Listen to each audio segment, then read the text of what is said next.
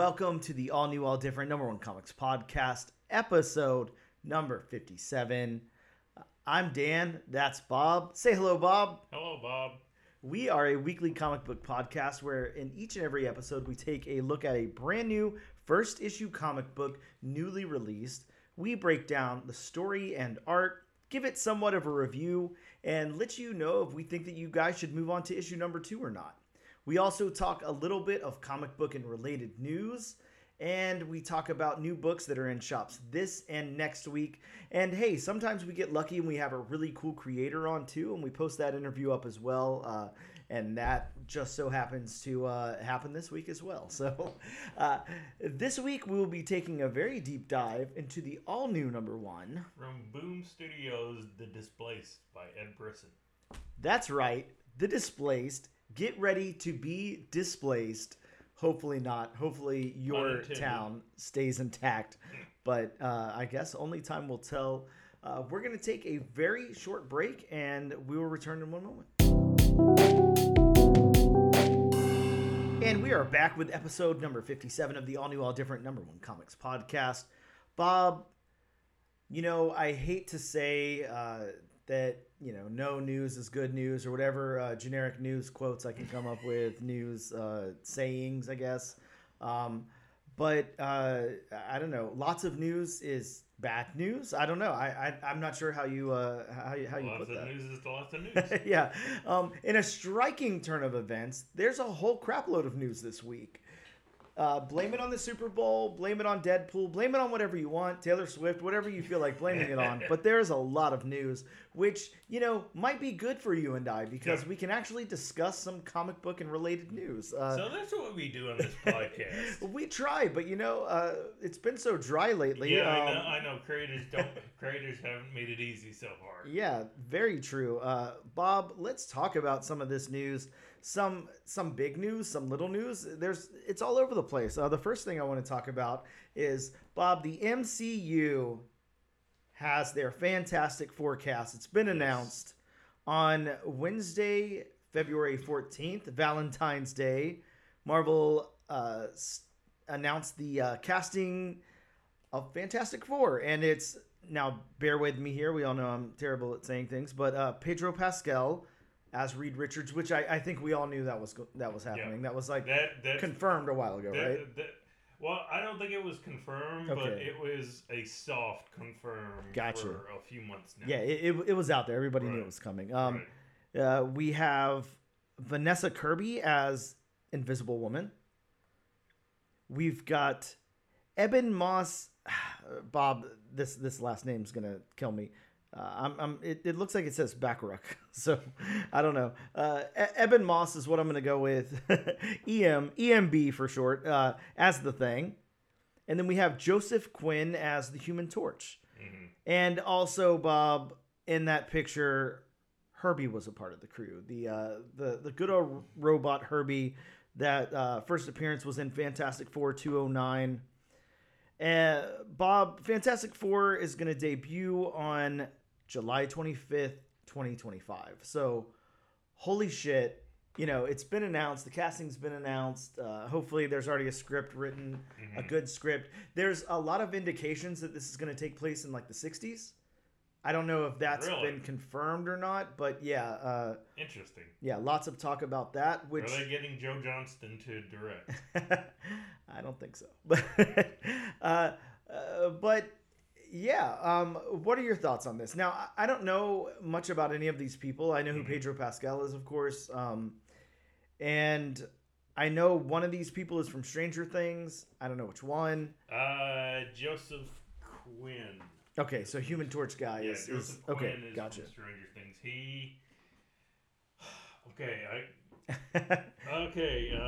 I think he's the metal dude, like the guy with the long hair. Yeah, that's right. He is. I just wanted to make 100% sure before I, said something wrong. Oh yeah, sure, yeah. I mean, as you can tell, we just kind of ripped the headlines and talked about it, so we didn't put too much research into this, but yeah, I'm not too sure about Vanessa Kirby and Eben Moss, but what are your thoughts on at least the people you know, and the Herbie announcement also? Well, I mean, Pedro Pascal. I mean, of course, he's in this hit Star Wars TV series, The Mandalorian. Yep. Mm-hmm. I mean, granted, he's not. You don't see his face all the time, so he mostly just lends his voice. I mean, of course, there's somebody else in the suit when he has most of his scenes, and I mean, he just does a voiceover. Yep. I mean, I think he'll do a good job. Just, I don't know. For some reason, I'm kind of hesitant on Pedro Pascal as Reed Richards. Really, I think that's like I think fans are pretty happy about that casting, but yeah, I'm not exactly sure why. I mean, it's not. Again, I think he'll do a good job. I don't know. Just something nags in the back of my head about, is he going to make a good Mr. Fantastic? I think that's the problem with anybody. How do you nail Reed Richards? Like, it's such a weird character that, like, I feel like doesn't exist in real life. I mean, of course, the super powered character doesn't exist in real life, but the Reed Richards doesn't exist in real life. Like, who is that? He's basically one of the smartest characters in the MCU, so he's always going to be the smartest guy in the room. Yeah, exactly. Save for a handful of people. And, I mean, he's so arrogant at times. He always thinks he's right, knows best. I mean, if it wasn't for Reed Richards, there'd be no Maker. So, how about this question then? Because, think about Reed Richards for a second. And although Reed Richards is, like, never really seen as, he's not like some, like, forgive my language or whatever, but he's not like, he's not like some, like, sexy dude or something. He's like, he's kind of like a nerdy guy, he's a scientist. Like, not to say that, he's by any means, drawn as like, disgusting looking guy or anything like that. Like, he's a good looking guy, but you understand what I mean? Like, not like a whole lot of like, charisma that's like attracting like people to want to be his best friend or his girlfriend or whatever. Like, but he's pretty arrogant. He's pretty smug. He's a weird character. And then think about somebody like Tony Stark, which is they're vastly different. I'm not trying to compare the two, but they have sort of the same personality. They do, but the only I guess the biggest difference is that Tony Stark has a lot of charisma. Everybody wants to be his best friend. Everybody wants to date him. Whatever. So like, yeah, how do you put somebody in that role? Like, it's so weird. It's so easy to think of. And of course, in hindsight, it's not like we did the casting, but it's easy to think of Robert Downey Jr. synonymous with Tony Stark and Iron Man and all of that, and like fits the character so well. Shadows kind of what was in the comics and elevates it even to a certain extent. So like, how do you take somebody like Reed Richards, who yeah, I mean, I'd be hard pressed to say like Reed Richards is anybody's favorite character. It's kind of like it just. Like the nuance and the things about Reed Richards that exist just kind of, it's almost, it's not that he's a shitty person, but it's almost like, if he was in your friend group, you'd be like, God, man, I'm not like, I'm not inviting Reed Richards out to lunch today. Like, that sounds annoying, whatever. Like, maybe in a group of friends or whatever, he's fine. But like, one-on-one interactions and stuff, like, it just seems weird. Well, it's weird that, it's kind of ironic that you classify Reed Richards like that, which, I mean, most people are going to know are true. Yeah. But it's kind of like, okay, you got Pedro Pascal to play him, who's good looking. Yeah. Probably everybody wants to be his friend. He's got exactly a whole lot of charisma. Yeah. So it's kind of like, man, that's... That you got an actor on the opposite end of the spectrum to portray a character who's not exactly the life of the party. Yeah, it's I don't know, super interesting, and of course take like I guess I can see it because Bob, did you ever watch? Did you finally sit down and watch that season of The Last of Us? Did you ever see it? No. Okay, I think maybe if you sat down and watched it, like maybe it would make a little more sense, but like. I think his character is so nuanced in that. Like, there's so much, he goes in, he's got to get the job done. He's that guy. He's your straight guy who's going to do whatever it takes. But at the same time, he has this weird soft spot, that makes his character. And it's very, very interesting. And like I said, very, very nuanced and everything.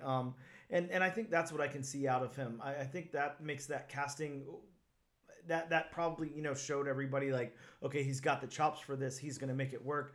I really think you should, Bob. Just go, at least watch the first episode and see what you think. But at least of his character, and then think of him as a Reed Richards. I think it'd be very interesting. So then Vanessa Kirby as Invisible Woman. Again, I don't know anything about Vanessa Kirby. I'm just looking her up here, but looks like she's an English actress, and she was in Mission Impossible: Dead Reckoning Part 2. That's sorry, that's what's sorry. that sounded very ignorant. That's what's coming up. My apologies. But yeah, she was in Napoleon. She was in Fast and Furious Presents Hobbs and Shaw, Pieces of a Woman. I don't know. She was in a Mission Impossible movie. I'm not sure which one that is, but yeah, she's got a few credits to her name. Looks like people definitely know who she is. I'm not familiar with her at all, so sorry. Those movies aren't. I haven't really seen any of those movies. So, and then we have Joseph Quinn playing the Human Torch there, and Joseph Quinn, Eddie Munson from Stranger Things. That's his big credit there. I know that was like kind of like a fan favorite, like breakout character and everything. So probably a smart casting choice on their behalf there. I haven't really followed Stranger Things religiously, so I don't know. I mean, I've seen them. But... Which it may work out for him playing the Human Torch, because look at the kick in the pants Chris Evans got from playing the Human Torch. Yeah, exactly. Yeah, might be huge for him. Yeah, yeah. Might be a very good thing. I agree. And then lastly, Evan Moss as the Thing, as Ben Grimm. The only thing that I'm seeing here that anybody might know him from is The Bear. It's a show on FX. I'm not familiar with that, so sorry, The Bear. And you know what, Bob? Let me eat my shoe for a second there, or whatever, my hat, whatever the term is. I don't know, whatever you're supposed to eat. But so you put your foot in your mouth. There you go. He was also on the Punisher Netflix series, and he was also in Andor. So maybe you're familiar with him, Bob, because he was on Star Wars Andor. He doesn't look familiar, but I mean, I definitely saw Andor. So yeah, maybe he's a side character. If I saw him in costume, then I would know who he is. Sure. But yeah, that's like the Fantastic Four casting news. So pretty cool. And like I said, just kind of like a quick announcement. It's not like, we know much about these actors other than Pedro Pascal and whatever. So I think the real question on everybody's mind, and of course, the big thing here is going to be who's playing Herbie. That's the most important thing. Probably the robot. Yeah. Who's playing Herbie? And are we getting like a CG Herbie? Are we getting a practical Herbie? Are they going to create? Is Disney going to come out and create an actual Herbie? Pretty important question. I mean, they've basically done it before. Yeah, sure. So why not? Next up, Bob, I want to talk about. Look, I'm going to see this movie today. I'm right after we get done recording this podcast, I'm going to go see Madam Web. Mm-hmm. So there's lots and lots of opinions about Madam Web. There's lots of reactions. There's like we're following that trend that every time a new movie comes out, it's the worst thing ever made. It tops the charts for worst movie ever made. It's the worst rated. Blah blah blah blah blah blah blah. You and I don't put any weight into stuff like that. I'm never gonna shit on something that I haven't seen yet, because way too many times have I heard this is the worst possible thing ever made, and then I see it and I like it. Right. Or the complete reverse. People absolutely love something, it's critically acclaimed, and I hate it. I was sick a couple of weeks ago. I got my second round of COVID, and I watched a lot of movies. I sat home and tried to catch up on a lot of things that I hadn't seen. I watched that Joaquin Phoenix movie, Beau is Afraid, if you recall that. It was like an A24 movie, whatever.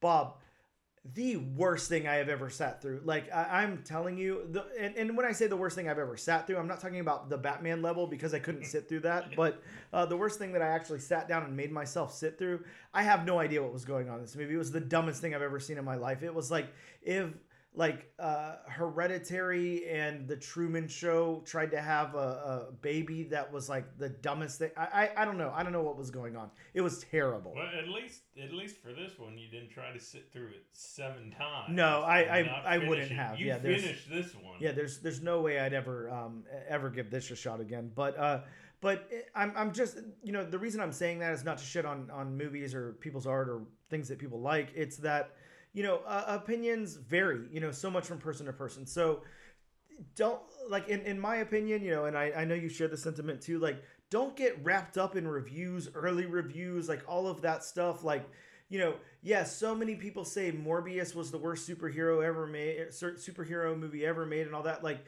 did you watch it, or are you just out there looking at memes and talking bad about it? For me, that still might be George Lucas's Howard the Duck. Yeah, that's a fun one. But yeah, I mean, it's important, go out and form your own opinion. Don't just piggyback on what everybody else says about something. That's the shitty mob mentality that we get now. And that's what happens to everything. People either, they don't see something and they say it's the greatest thing ever made. They don't see it. They say it's the worst movie ever made. Like, go see it, and to go along with what you were saying, a few weeks ago, I actually should have waited because it's on Disney Plus right now, and I actually, shelled out money to buy it on Amazon. But I actually watched the Marvels a few weeks ago, and of course, we've all heard, the opinion, how bad it is, all that kind of stuff.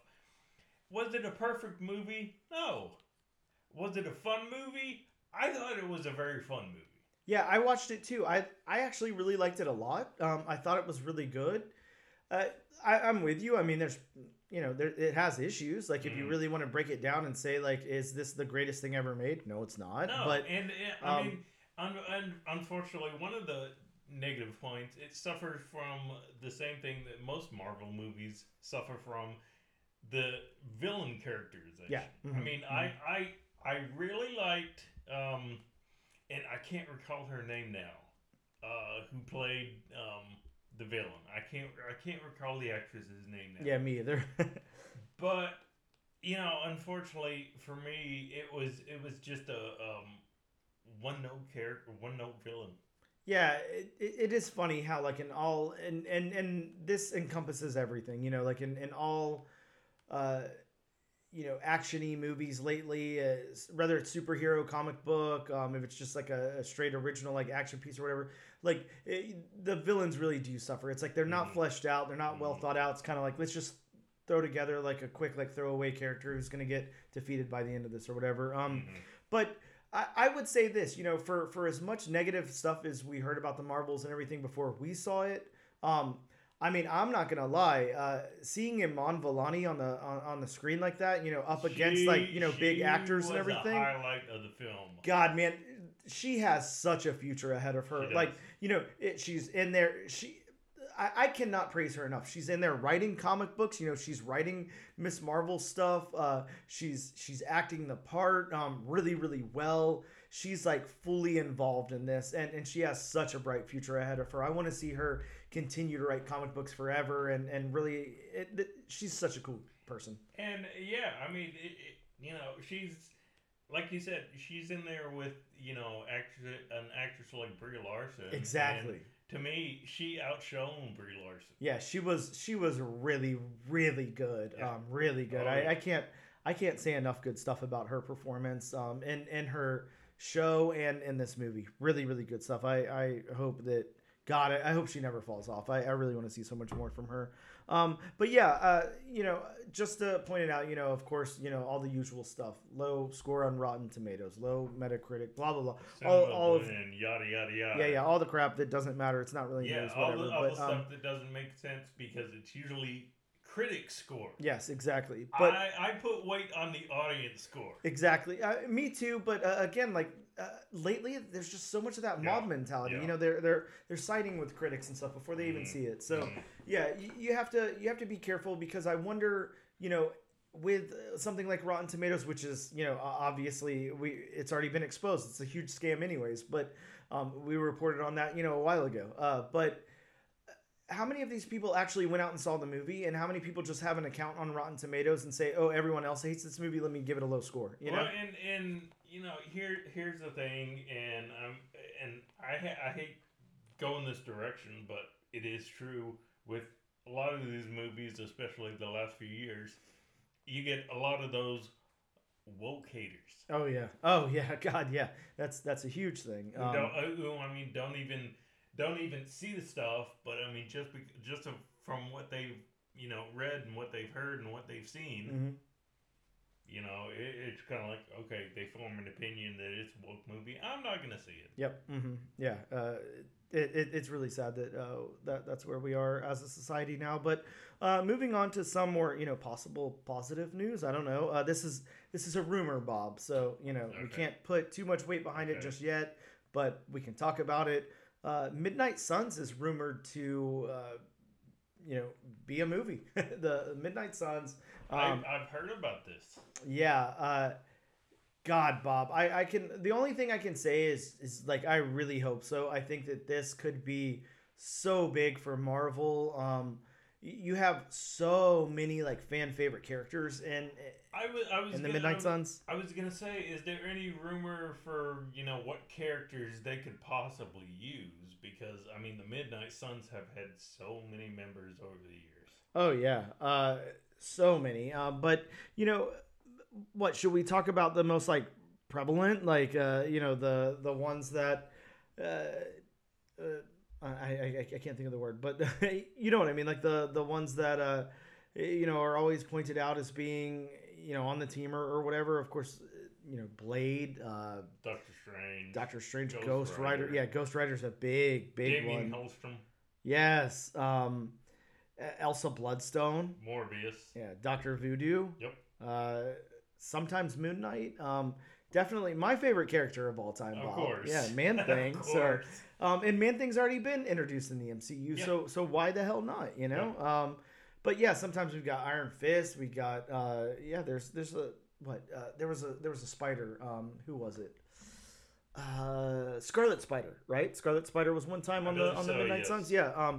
But I mean, yeah, just imagine getting a Ghost Rider announcement, in a Midnight Suns movie, along with Blade or something. What's happening with Blade, with the actual MCU movie? Like, is it ever going to happen? We don't know. What if they just kind of that and introduce, how do you say that actor's name? Mahershala Ali. Mahershala Ali. Yeah. Introduce him in a Midnight Suns role. That would be so cool. So, yeah, again, just kind of rumors that are out there, but I don't know, pretty strong rumors. A lot of outlets are talking about that. Very big. I'd definitely be down for Midnight Sun. Oh yeah, I think that could be fantastic. All right, Bob. Next big news. You saw the Deadpool 3 trailer. I saw the Deadpool 3 trailer. The question is, how many times did you see the Deadpool 3 trailer? A couple. But you know what? This is probably the biggest news of the year. I actually watched the Super Bowl. Really? I know, surprising, wow. Right? It wasn't like my intention. Did you watch it from start to finish? Well, I think I forgive me, I know nothing about sports, as you know, but I came home and it was already on. My wife was actually watching it, so I want to say it was like in the beginning of like the second quarter. Is that how you say it in football? Quarters? I mean, what time did you get home? I don't know. But it was well before the halftime show. I know that, but it had already started. There was already points on the board. Okay. Again, I'm sounding very ignorant. I don't know if points on the board is a football term, but yeah, but it's good enough. Yeah, sure. There was already things happening. There was things in motion. And just to leave everybody in suspense about Deadpool 3 for a second. I will say, while I don't like sports, I'm not into football, all of that. It was an intriguing watch. Like it did move very. The pacing was nice, and I know this is a game that happened. It's not like a predetermined thing, but yeah, but the pacing was nice. It held my interest because there was a good amount of back and forth. Like you actually didn't know what was going to happen. Like I think a lot of things were surprising. I think the overtime aspect of it to somebody who doesn't watch sports, I didn't know that could happen. I mean, I know that there is overtime in games, but I didn't know that that was a possibility Well, in this. Well, this was a new overtime, so this was new to everybody. Yeah. So I think it was very, very interesting. And, we're both of a similar age. So, Usher coming out and doing the halftime performance was impactful. That was cool. That was actually one of the better halftime shows I've seen in the past few years. Okay. But yeah, there was a lot of moving parts. There was a lot of cool things happening, and of course we had all the Taylor Swift and boyfriend, stuff going on, whatever that guy's name is, and Travis Kelce. Sure. And yeah, I think there was a lot on the line. I think a lot of people, were really into this. Of course, there was that big bet that Drake made, for God, I can't even think of how much money it was. $2 million or maybe more than that. That's probably he digs under his couch and finds that. Well, the cool thing about it, whatever the amount is, I can't remember, but he actually placed that bet, and since he won the bet, he announced he would be giving that amount away to a fan at his next show. So, Bob, buy your tickets to the next Drake show is all I can say. You could possibly be a millionaire, but yeah, just there was so much cool stuff going on with it, and to my recollection, the Super Bowl is not usually like that. It's usually very straightforward. There's two teams playing, one of them wins, blah, whatever. End of story. This had a lot going on. There's a lot of pop culture in this. So, is basically what I'm saying. So while it's something that I typically shy away from, I'm pretty glad that I saw it in real time. I'm pretty glad that I was like somewhat involved. I think it was cool. Now, do I think that, next year I'm going to be excited to watch Super Bowl? Probably not. But if it happens again, at least I have some context for what's going on. Right. But that brings us back to Deadpool 3, to tie all that back in. That was a giant circle. It was a big circle. I was very proud of myself for watching a football game, Bob. I'm proud of you for thank you. But yeah, we got the Deadpool 3 trailer. I think, obviously everybody, was expecting a Deadpool 3 trailer. Oh, yeah. So that wasn't a huge surprise or anything. Were you surprised of the content of the Deadpool 3 trailer? Like, what stood out to you? Was there any... we knew some stuff was going to happen. We've heard so much. But was there anything in there where you were like, holy shit? Talk to me about it. Well, there were a lot of rumored things. So... you didn't know exactly if it was going to happen. If it was going to happen, what was going to happen, yeah, what they're going to show in a trailer. Exactly, if Deadpool was actually going to visit the TVA. Yeah, Which I'm hoping they get Owen Wilson. Oh, God, yeah. For this movie. Yeah, that would be great. And, a Tom Hiddleston character, cameo, I'm sorry, or, a nod to his character.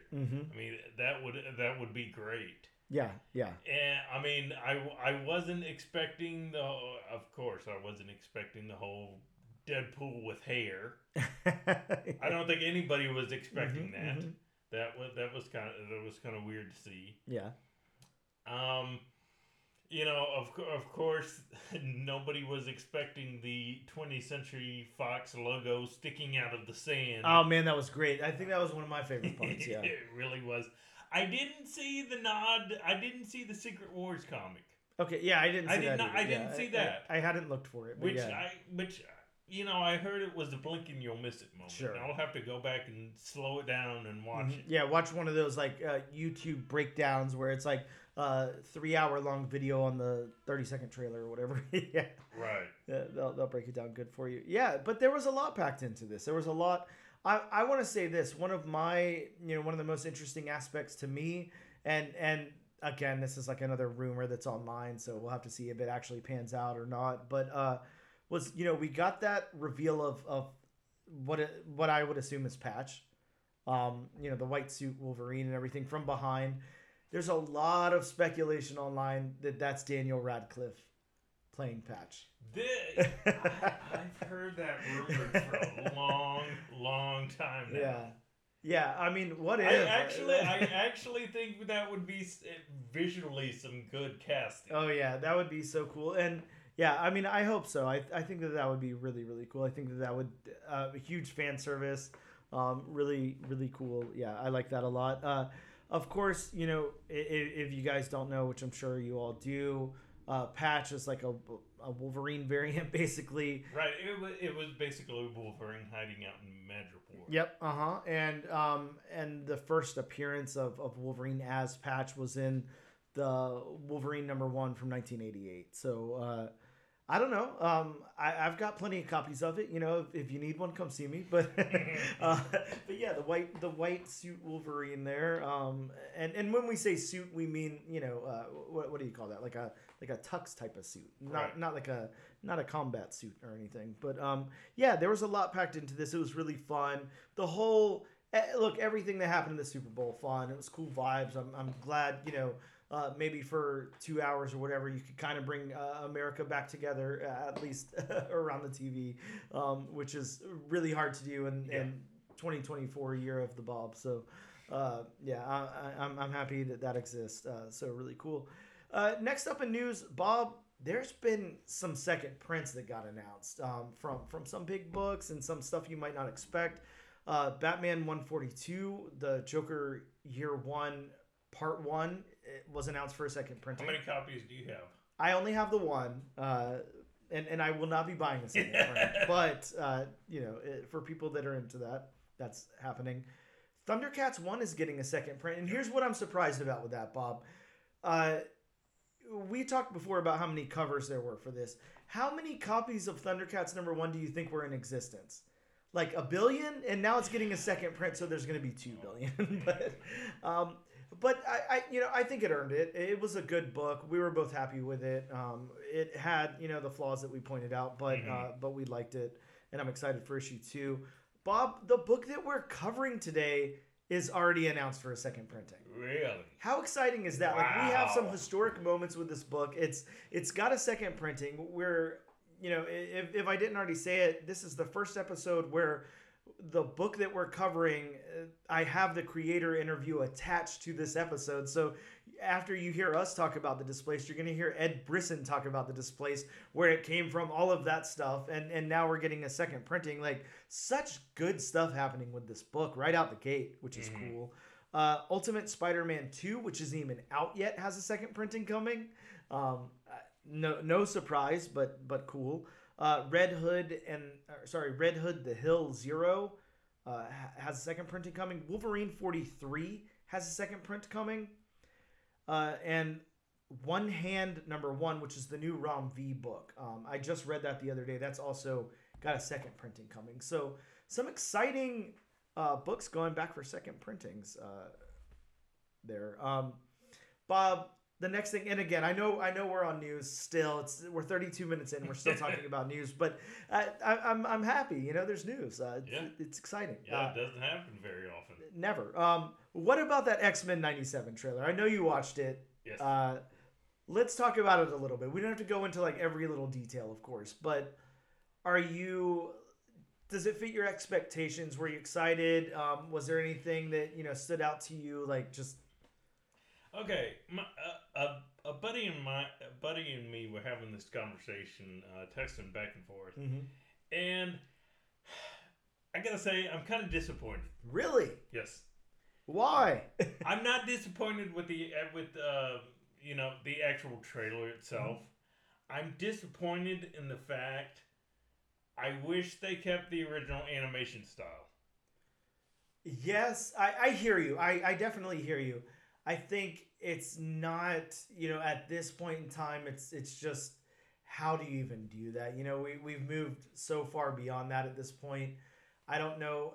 Do those kind of studios even exist anymore? I mean, you have to think back in the 90s, they were shipping things overseas and paying, you know, illustrators like a penny an hour to, you know, get a whole episode out in 5 minutes. Yeah, like, but I mean, the Lego movie, I mean, before you knew about it, you couldn't tell that people weren't putting together Legos and taking them apart. No, and I'm not saying it can't be done. I just think that, you know, from like a financial standpoint, it probably doesn't make sense to try to do something like that anymore.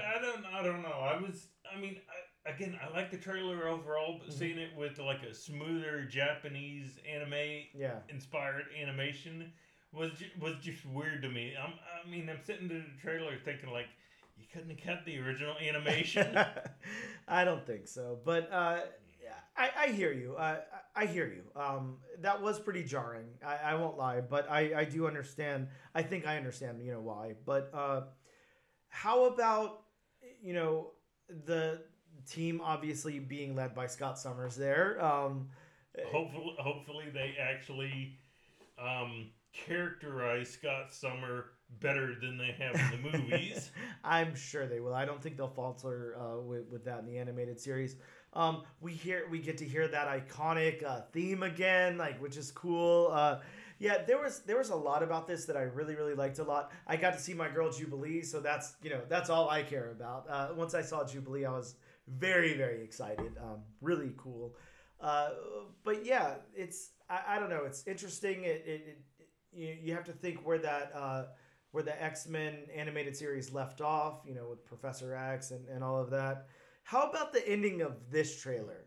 Because that was like a sting. Like that was, and I'll refresh your memory if you don't remember. Obviously, spoiler alerts for a trailer, but kind of ends with Magneto there, showing everybody the will of Charles Xavier, and that he owns everything. Which is going to throw a huge wrench in Scott Summers' plans, probably, and all of the X-Men and all of that. So, yeah, that's got implications and everything. This is going to arrive on Disney Plus in March 20th, so, just a little over a month away. Finally. Yeah. I have to say I'm really hyped for this. I'm really stoked about it. This is obviously playing hugely into, the nostalgic factor and everything, but... Mm-hmm. Obviously, I was a very big X-Men animated series fan, and I think you were too. So I know we're both going to give it a shot and see what happens, but I'm excited about this, I have to say. This is a cool trailer. It sucks that, it couldn't go back to the well and have that hand-drawn animation style for you, but I think you're going to get past that once you get into the first episode, Bob. I think that you're going to move past it. We can only hope. Last in news, I want to talk about, some more X-Men, some more Wolverine. We're Wolverine and X-Men heavy on the news today. Yeah. Helverine is getting his own solo series. It's a 4-issue mini that's coming out in May. Bob, Helverine is such a cool Wolverine character. Just everything's on fire. He's got fire breath. He's got, he's exceeded the hot claws. He's just the flaming claws. He's just on fire. He leveled up. He really did. It's essentially a Ghost Rider Wolverine mashup, which really worked. I think it was really cool, and I'm really excited to see a 4-issue series for that character. So that is very cool.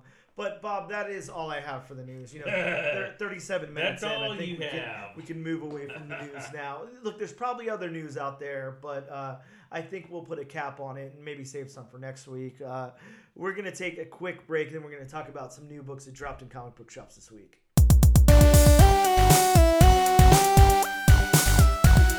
And we are back with episode number 57 of the All New, All Different Number One Comics podcast. Bob, let's talk about some new comic books that hit shops this week really quickly at that. First, we had The Cabinet, number 1 from Image Comics. This has 2 teens teleported across a post-Cold War landscape to collect bizarre relics to summon the powers of a 17th century cabinet that unleashed an ancient evil from its prison. Interesting. Wow. Interesting premise. Yeah, I can't wait to read that one. I've got a copy of it over there. Displaced number 1 came out. Of course, the book that we're talking about today. Divine Power issue number 1 came out from Scout Comics. Now, I just had the creator of this book, Tom, on to talk all about this book and everything. This is Tom's first book, and it is fantastic, just to point that out, by the way. But if you guys can grab a copy, definitely grab a copy. It's a very cool book. Our shop sold out, when I was there picking up my book. So that's really cool. This one is, there's no way for me to explain the concept. Death by the hands of a fantastical cult becomes the catalyst for an adventure that defines a man's imagination, revealing unimaginable horrors and a glimmer of hope that motivates him to reunite with his recently deceased parents in the afterlife. That's the synopsis, but let me tell you, you read this first issue and you're like, what? Like, this is crazy. Not like in a confusing way. It's just, it's crazy. It's a crazy book. Really good. Next up from Dark Horse Comics is the new Matt Kent book. And just a fair warning for this one. It's that magazine size. So, know that going into it. If you don't have room for magazine size books, if you don't have bags and boards, whatever, just know that going in. Sometimes I hate that surprise. This one is If You Find This, I'm Already Dead, number 1. It is a big city reporter embedded in the U.S. Marines in a hostile pocket universe called the Terminus finds herself alone and in survival mode after the entire squad is wiped out in 10 minutes. So pretty intense, pretty high stakes there. Yeah, it sounds like a fun book. Next up from Image Comics is the Infernals #1. This one is the son of Satan, which has 1 month to live, but before he dies, he must decide which of his 3 children will inherit his shadowy empire. Crazy concepts. Where are these people coming up with this just stuff? real quick, where does he go when he dies? I don't know. Maybe he just wiped out of existence. Great question. I don't know. And speaking of the Super Bowl, Bob, this isn't something that we see typically, for new comics, but we have Mad Magazine issue 36. Of course, has a parody cover of Taylor Swift and Travis Kelce. Is that how I say his last name? Okay, yeah, and. I love how I love and hate how Mad does this because they have some really fantastic artists, working on their covers and everything. But that Mad face, it's horrendous to look at. I hate looking at it. And they do this, they take like a well-known celebrity or something and make it that guy's face. So you have the beautiful Taylor Swift next to the Mad Magazine guy, and he's got like, I don't know, he looks like he smells bad. But yeah, that's a thing. And yeah, Mad Magazine back on the speculation list for the week. So pretty interesting. Not something that happens very often. Next up from Marvel Comics, Night Thrasher #1. This is the first appearance of the OG, a criminal antagonist. Very exciting. Bob, I don't know what to say about this one. Penthouse has come out with comic books. This is not the first time because they've actually had comics before. Really? Yeah, I don't know what year that was or anything, but yeah, they've published comic books before. These, again, are those magazine-sized books. And I will say this, because I did grab a copy of one of them. Vanessa Del Rey did a cover. Okay. I love Vanessa Del Rey. We talked about Vanessa Del Rey before we did the Basic Instinct book, and Vanessa Del Rey was the artist on that, so I was very excited. So I always pick up her stuff when I can. I picked this up, and I did open it up, just to kind of see what it was about and everything. And it's basically like an anthology series. It does, most of them do feature nudity, so just know that going in. But of course, it's got the Penthouse, So NSFW. Yeah, definitely. Yeah, but you would imagine with the Penthouse logo atop the across the top. And I will say this: when I flipped to the end of the magazine, it was a traditional like nude spread, like an actual photo gallery of like a model who's fully nude and everything. It wasn't illustrated or anything like that. So. Know that going in. If you're sensitive to that kind of thing, if you don't want to see that, whatever, like that's there. So just know that going in. Next up from Critical Entertainment, Bob. I just had Chris on from Critical Entertainment. I interviewed him to talk about his comic book company and also his writing. He's done a lot of things. We talked about the First Americans and all of that. He's got a book out in local comic book shops this week called Planetary Expansion.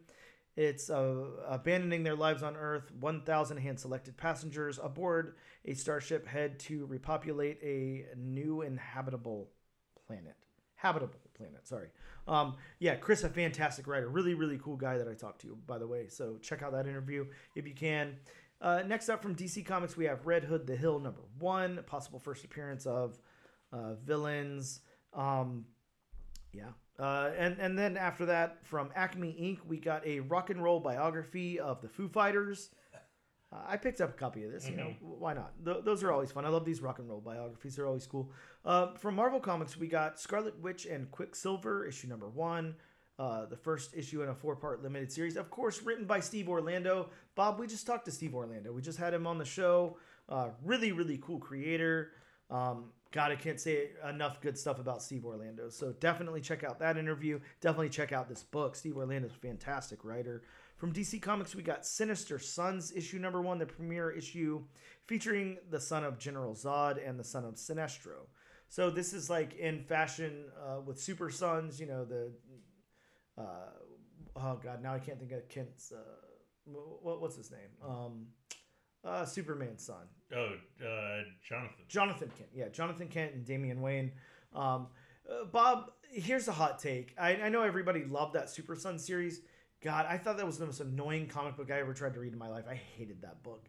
I thought it was terrible. And it was just like, it was like, hey, let's take two snotty nosed, like, kids who are superheroes sons and put them in a book together. I was like, who wants to read this? But people love it. So I'm not trash talking it. I just didn't like it. But so I wasn't interested in picking this up at all. I skipped over this. But real quick before you go on, is his name Sinestro?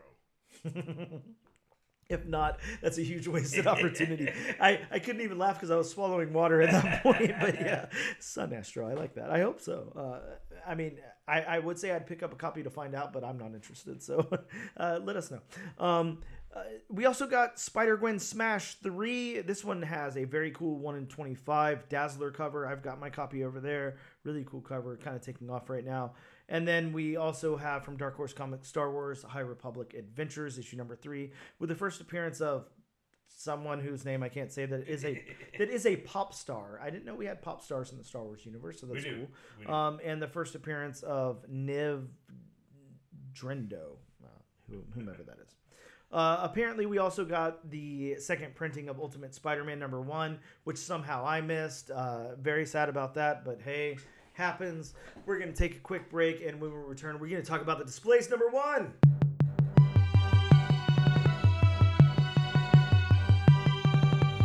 And we are back with episode number 57 of the All New, All Different number 1 Comics podcast.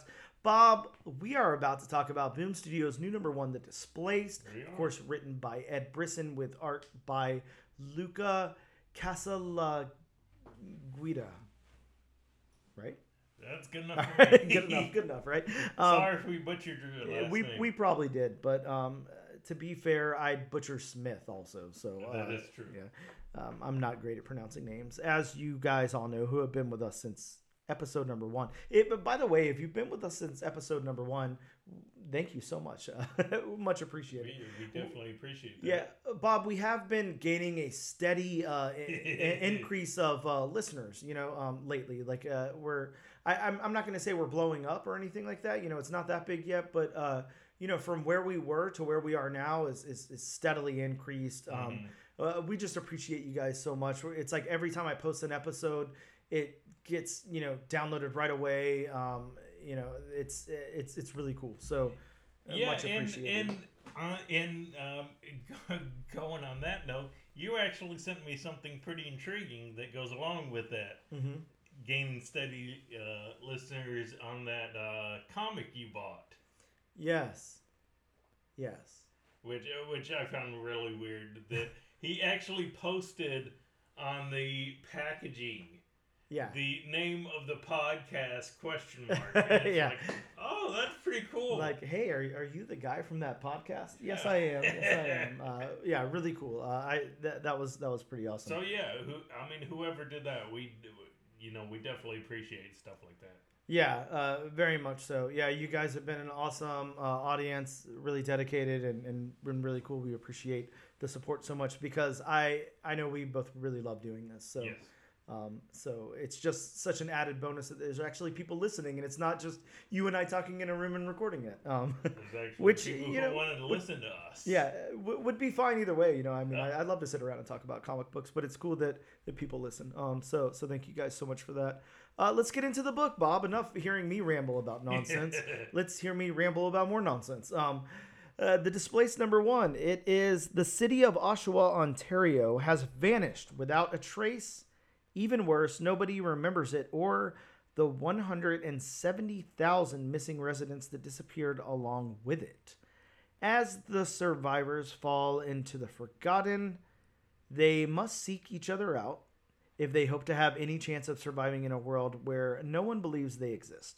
Highly acclaimed writer Ed Brisson and rising star Luca Casalaguida, right?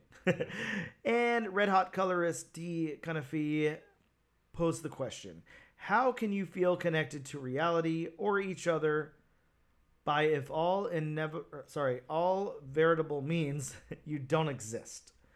I love the concept of this book. First, let me just say that I'm going to get into the creators and get into my synopsis and everything too, but this is a really, really cool concept.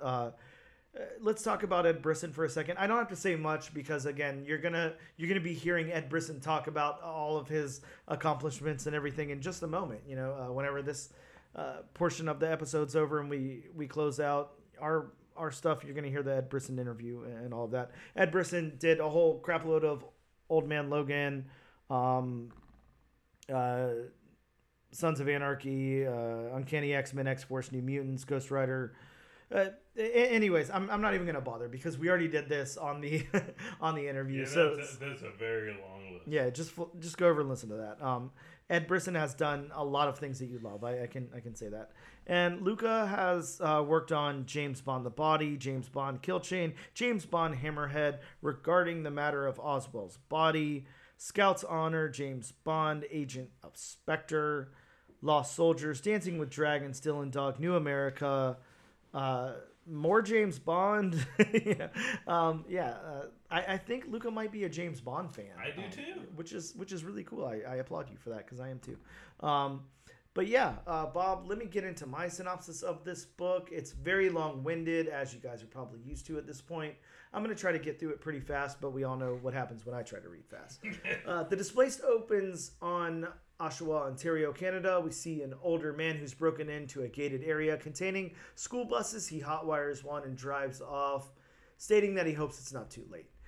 We next meet some characters in a bar in Ajax, Ontario, as they try to recall another guy who's there, whose name they can't remember, but they talk about some high school rumors about him and all of that.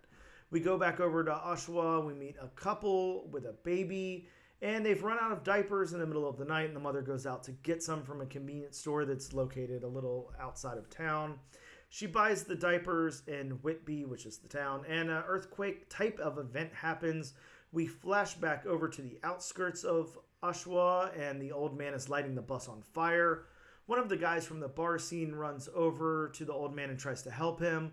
The mom who went out for diapers rushes back home and calls her partner, but the call gets disconnected, and she crashes into the man who is helping the older man. Just then, the entire town falls into a sinkhole and is gone.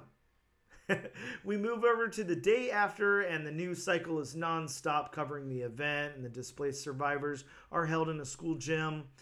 Back over to the old man and the guy from the bar. Harold, the old man, tells him that this has happened before and names some cities that no one has ever heard of. He tells him that everyone forgets. And then 2 days after the event, we see the mom trying to come to terms with her partner's family blaming her. 3 days after the event, we see the man from the bar as he talks to a woman. She shows him memes of people like just being done with hearing about it. Very, very funny scene, but we'll get into that. And then back over to Ajax, the man from the bar discusses kind of being happy that his father's gone because he didn't have to worry about his dad suffering and all of that anymore.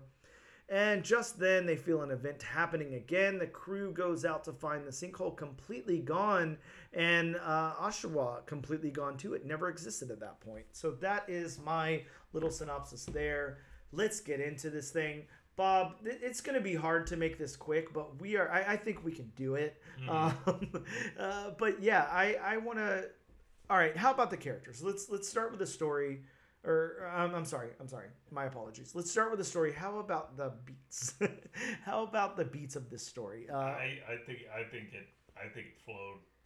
The only maybe hiccup was the flashbacks, but unlike some previous books that we've done, it actually explains like 1 day later, like 5 days later.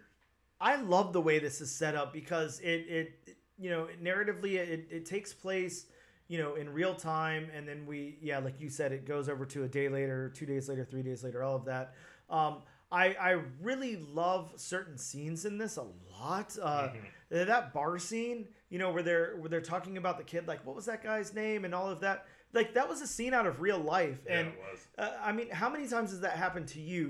Where you and your friends are like, what was that guy's name? And then like all these stories emerge. Think about like when we were in middle school and high school and stuff, and all the stories that surrounded people. Like there were some really bad ones. This guy did this girl did this, whatever. And I won't bring out anything specific because they're high school and middle school kids are probably too bad to talk about now. But Yeah, there were so many like rumors that ran around people. I just think about like rumors from when we were kids now, like big rumors and stuff, even not associated with people that we knew. Remember the big like Marilyn Manson one and stuff like that. There's so many crazy rumors that people kind of see as like reality, even though they never clarify things like that. And I feel like that happens. And also, yeah, that really happens. You see somebody, you're like, I know that person. I know we went, all the way through kindergarten to graduation together. I don't remember their name. Know his name. Yeah, what was that guy's name? And actually, Bob, before I get further into it, and you'll hear it in the interview, that was the catalyst for this book. Ed was saying that he ran into a guy that he was like friends with, in school. They were good friends. Like he went back to his hometown. He was like, "Hey, what's up, dude? Like I haven't seen you in forever." And the guy's like, "Who the hell are you? I don't know who you are." Yeah, so that was like his catalyst for coming up with this, which is really, really cool to me. But yeah, I really like the way that this story moves along. I really like the way you're going to see as the series goes on why they flashed over to like a day later, 2 days later, 3 days later, right there at the end of the book. Because the way that this story is being told, and another catalyst for this story is the fact that news disappears so quickly. It's all we hear about nonstop. You hear about like crazy stuff in the news, like school shootings, stuff like that. And it's the biggest deal in the entire world. And then the next day. Yeah. It's like, oh, what happened? Oh, where was that? Like right now, think of the last mass shooting that happened. You probably, I know it just happened. So it'd be easy to name the town, but like, think of the one that happened before that. No clue. I don't even know. It just disappears so quickly. So yeah, I love the way this is set up. I think it's, A++. This is the setup on this is really, really good. How about the dialogue here? Were you a fan of the dialogue? Did you feel like everybody had individual voices? Like, tell me what you think about the dialogue. Yeah, I did. I mean, you get, of course you get who we found out later is Harold. The guy who everybody thinks is crazy. Yeah, the crazy old man. But he actually knows what he's talking about. Yeah, exactly. You get the. I'm guessing it's an FBI agent, some sort of government agency agent who, it just has that, just, I don't want to say monotone, but just that, okay, I'm in charge, this is what's going to happen, I'm going to let you know, that's it, so everybody doesn't get in a panic. And then, of course, you get, Gabby, who's, of course, new mother. Yep. There is that scene where she, buys the cigarettes and, she's like, I've missed you so much when she's smoking, which I'm sure a lot of mothers could commiserate with. Oh, yeah.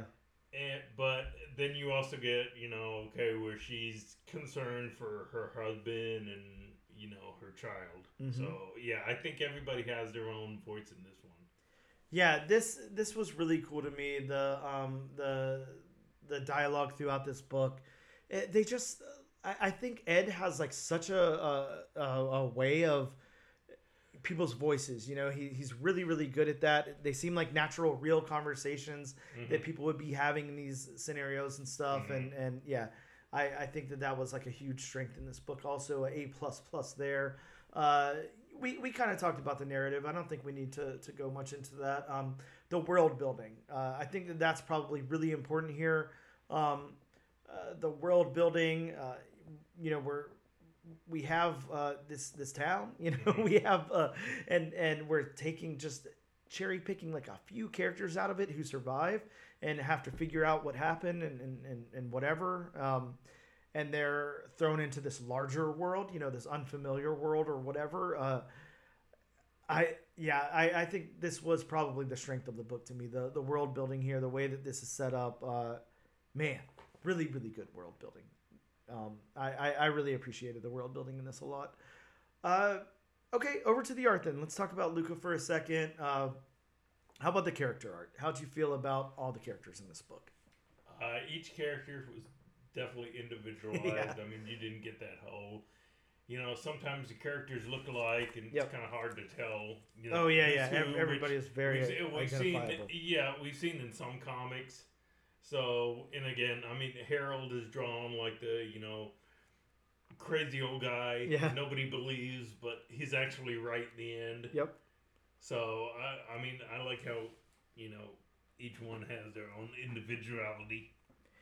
One thing that I really, really like about this, I say one thing, I'm liking a lot of stuff about this, but something that stands out a lot to me is how Luca is able to, and sorry, you can probably hear me flipping through the pages, but I wanted to get to this bar scene in Ajax, where, that conversation that I talked about before, where they're kind of, trying to identify who this character they went to high school with and everything was.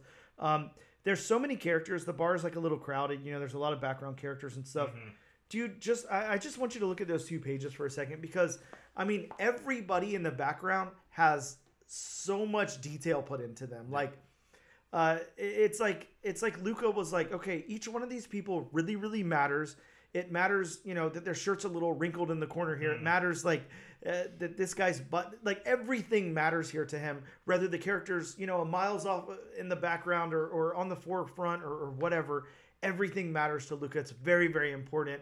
I think that that's really important in telling this story, for one, because, again, think of the nature of the story. It's these people in this town, and they have these lives and they exist, and then it's all just taken away, and they don't exist anymore. I think the level of detail in the art is really, really important here, and I think that this team up was perfect. I think Luca and Ed are a really, really good team for this. Yeah, I love the character art here. I think it is top notch. The backgrounds too. I'm really liking the backgrounds. Bob, I don't know if you have much of an opinion of the backgrounds, but it hits all your marks, I think. Yeah. Everything's fleshed out. I mean, look at that. When we're in the convenience store, where the mother character is in Whitby, and everything behind the clerk at the counter, so much detail, dude. Everything is so fleshed out here. Yeah. God, just little things like her lighting the match, to light her cigarette. There's so much detail in the flame and everything. This is fantastic. Yeah, and fantastic art. The thing that drew me in art wise was the very first page. Oh yeah, that full page. Yeah. Yeah, the full page where you can make out all the individual buses. I mean, you have the night sky where you can make out all the stars. I mean, you can make out all the individual links and the chain link fence. Yeah. Nothing was wasted here. Luca is a very, very compelling visual storyteller. And this is such a good team up to have these two work together. I would love to see the notes that Ed gave Luca for the art direction here, or lack thereof, or whatever. If Ed was just like, hey, I'm going to tell my side of the story, you tell your side. I'd love to see those notes. I think that would be so interesting. But really, really good.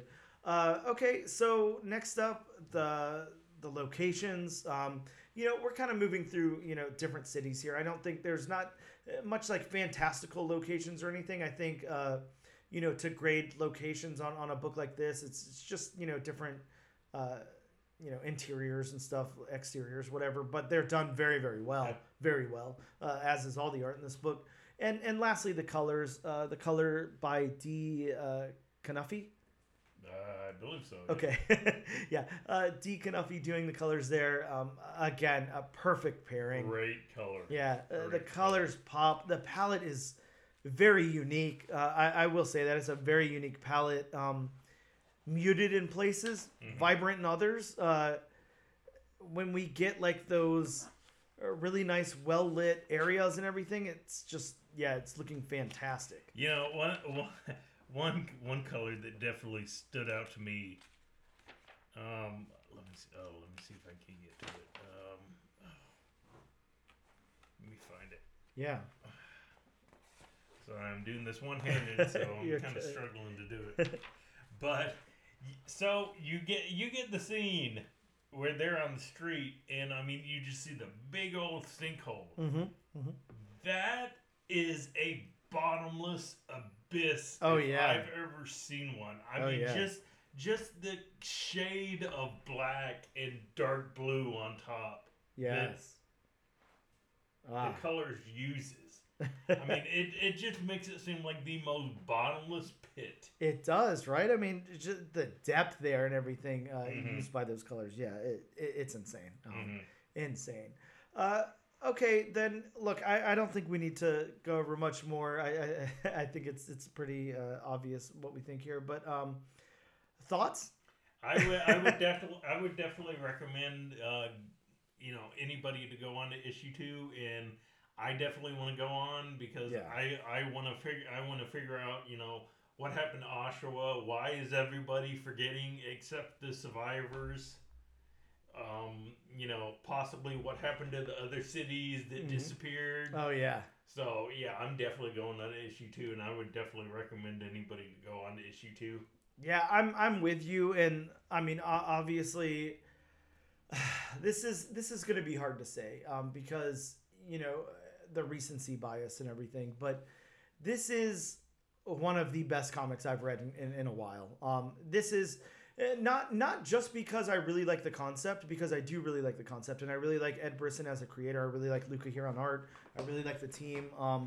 I think that it's so well executed, and that's the reason I'm loving this so much, because you could come up with a concept that's cool and not execute it as well. Like definitely. When I talked to Ed, like I told him, hey, your log line gives me like Twilight Zone vibes. Like I'm almost thinking like you've got this ensemble and everything, and it doesn't take a turn yet, at least like the monsters do on Maple Street or something like that. But it's like I could see, the little nuance in the characters, built up in that way. And yeah, this is really, really well thought out, really compelling comic book storytelling. And Bob, this is, if we don't get like a series or movie or something out of this, I'd be very, very surprised, because this is like has just such universal appeal and is such a good book. I really enjoy this. This is top tier for me. 5 stars, 10 stars, A plus, whatever, all the way. Very, very good. I love this. So yeah, with that being said, I'm not going to move on to issue number. No, yeah, I'm definitely getting issue number 2. I love it. Yeah, we can't gush enough. We're going to take a quick break, and we'll return in a moment.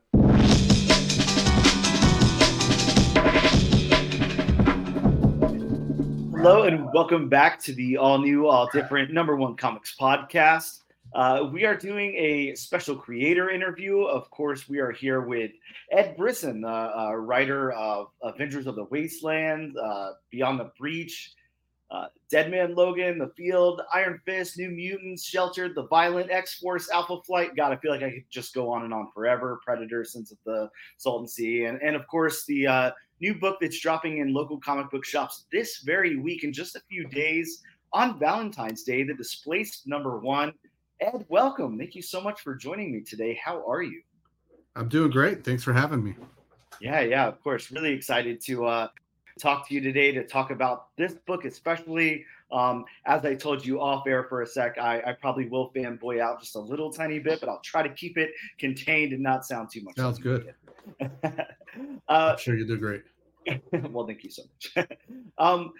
Please correct me if I'm wrong, but it looks like you kind of got your start, like at least professionally in comics, like around like 2011, 2012, lettering on stuff like Prophet, Peter Panzerfrost, Change, Hell, Nebraska, and then writing on Comeback from Image Comics.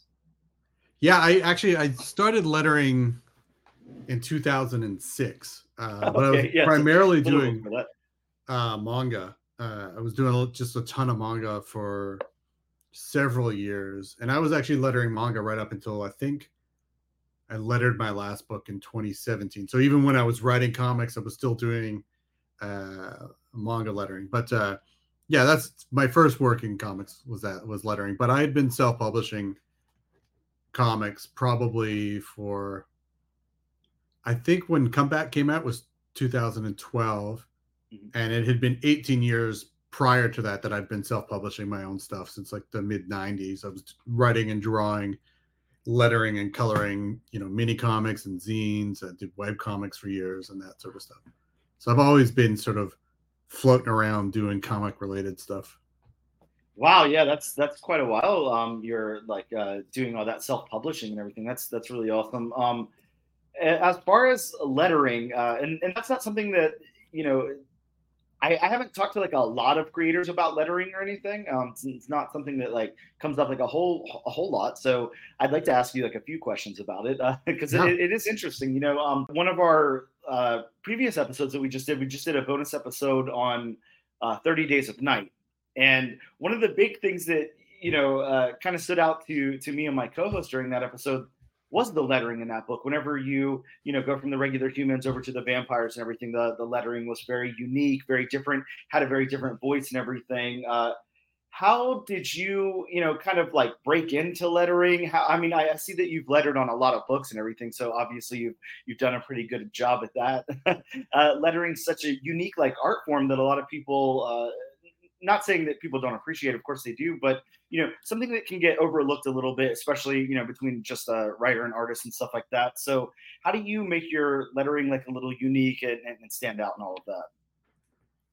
As to how it was unique, I don't know. Like I did letter for years, but I would say there are guys lettering now like Hassan who can run circles around the stuff I used to do. I had like just kind of a very standard approach to lettering, which like I learned lettering, like I lettered my own comics. I hand lettered for years terribly. I'm not like my hand lettering is I'm too impatient. So it starts out looking really nice. And then by the third page, it's really like, it's like, when you were in high school and would paint banners and you run out of letters at the end.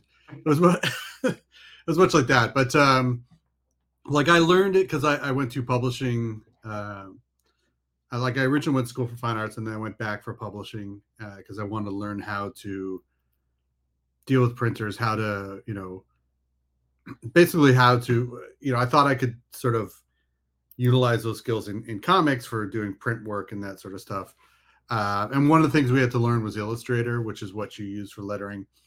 And because I had a bunch of pre-press experience through the publishing program and then through working as a creative director for years, it's really easily transferable over to lettering. But my first gig in lettering was, like I said earlier, was manga. And I've never really read a whole lot of manga. So I don't know how I broke in, how I got the job, because they sent me a test page. And I know I screwed it up pretty royally because I didn't read enough to know what the asides were. Like in manga, they have a lot of like just little asides all the time. But they must have been desperate, so I ended up getting hired anyway. And that's primarily what I did. I would jump over and do like you said, Profit. I lettered all my own stuff for years. But I don't think looking back at my work, I'm a terribly exciting letterer. Like it's pretty like run of the mill type stuff. It gets the job done. It's good. I think it's not. The thing with lettering, you never really want to be noticed. Mm-hmm. You don't want the letter to kind of lettering to jump out, and I think I did okay with that. But yeah, that uniqueness that you were talking about with 30 Days of Night and Sandman is like notoriously sort of the big example where everyone has their own voice. That stuff is great.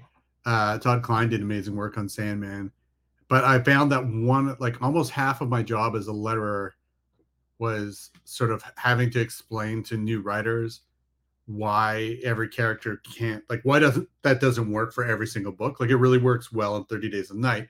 It works well in Sandman, but if there's not a purpose for it, it's really distracting, right? Like it's so there's so many times I would letter books and they're like, I want every character to have a unique font set and unique balloon style or whatever, so that we know when they're talking all the time. But if it's just a bunch of people in a room, there's no reason that their voices are going to be like that distinct from one another. Mm-hmm.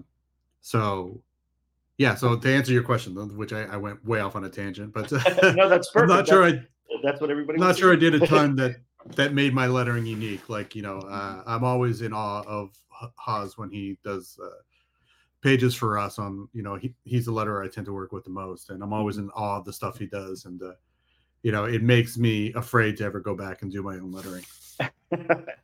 I think it's it's really good to hear that because I always express to the creators that come on the show, whether they're artists or writers or they do a little bit of both or whatever, that of course in comics it's a huge community aspect to it. So a lot of people listening to comic book podcasts, tuning in for comic book creator interviews and stuff like that, are aspiring creators themselves, or like they had been creating comics, maybe self-publishing or whatever, trying to get that stuff out, and really how do they break into that, or what advice, and everything. And a lot of times, to hear something like, hey, I kind of went in, I was down to letter, and these people, hired me on, and I really wasn't into manga or manga, however you pronounce that. But I took the job and, kind of ran with it. And, you might downplay your work a little bit and be, obviously you're a humble guy and you're like, whatever, I did okay. I did the assignment and it was fine. But, you kept getting hired again and again. And then you were able to bring that over into your own work, and get out there and write things like Come Back and publish things through Image and stuff. So yeah, just great for our audience to be able to hear stuff like that, because that is a way in for a lot of people. So really cool. Yeah. So, and the good thing I'll say about lettering, that why I think every writer should try lettering, try their hand at it, even if it's not going to be on the final product, is sometimes writers, especially new writers, don't have a sense of how much real estate dialogue and captionings can take up. And so I think when you start lettering books and having to actually fit the dialogue onto the page, you get a better sense of how, at times economical you have to be with it. And so I think it'd be a good thing for every writer, especially new aspiring writers, to at least try their hand at. You don't have to be great at it, but just to get that sense of how the page works. That's a great perspective too. Like, I really like that you point that out. I've read a lot of comics, I read a lot of comics, and a lot of times you can kind of skirt that line. A lot of writers, want to inject a lot of dialogue. They want to. I spoke to a creator just a couple of weeks ago who was, talking about making sure that, the reader really got their money's worth, and there was a lot of dialogue in there and everything. And while I don't disagree, I think, a lot of times I'd like to see that art shine and see the art tell the story, and have, still a good amount of dialogue and everything. But as you said, the way that that's placed on the page, the way that those are placed in the panel and everything really matter. You don't want to cloud up an entire panel of beautiful artwork with nothing but word balloons and dialogue. Sure, yeah. Really interesting. Something to really think about, whenever you're writing a comic book. Speaking of writing comic books, and I know, this is the most basic question I could possibly ask, but of course, we always have to ask this question. Sure. What inspired you to write comics? When did you first get into writing comics? Have you been writing since you were like a child, or how'd you get started there? So originally, I actually wanted to be a comic book artist. I was convinced as a child that I would be a comic book artist. I always had like a sketchbook with me, and everywhere I went, I was just constantly drawing. And if anyone's heard me interviewed before, I've talked about this, so apologies for repeating. But I was living in Kelowna, which is a town in British Columbia at the time. I think it was about 100,000 people, and I wanted to be a comic book artist, but we're not near New York. I had it in my head that I'd have to move to New York to become an artist, because that's where that seemed to be based out of. And but I just really wanted to draw, and I was trying to find a way that I could find scripts to draw from. And through my comic shop, I met a couple guys who thought who wanted to be comic book writers and not artists.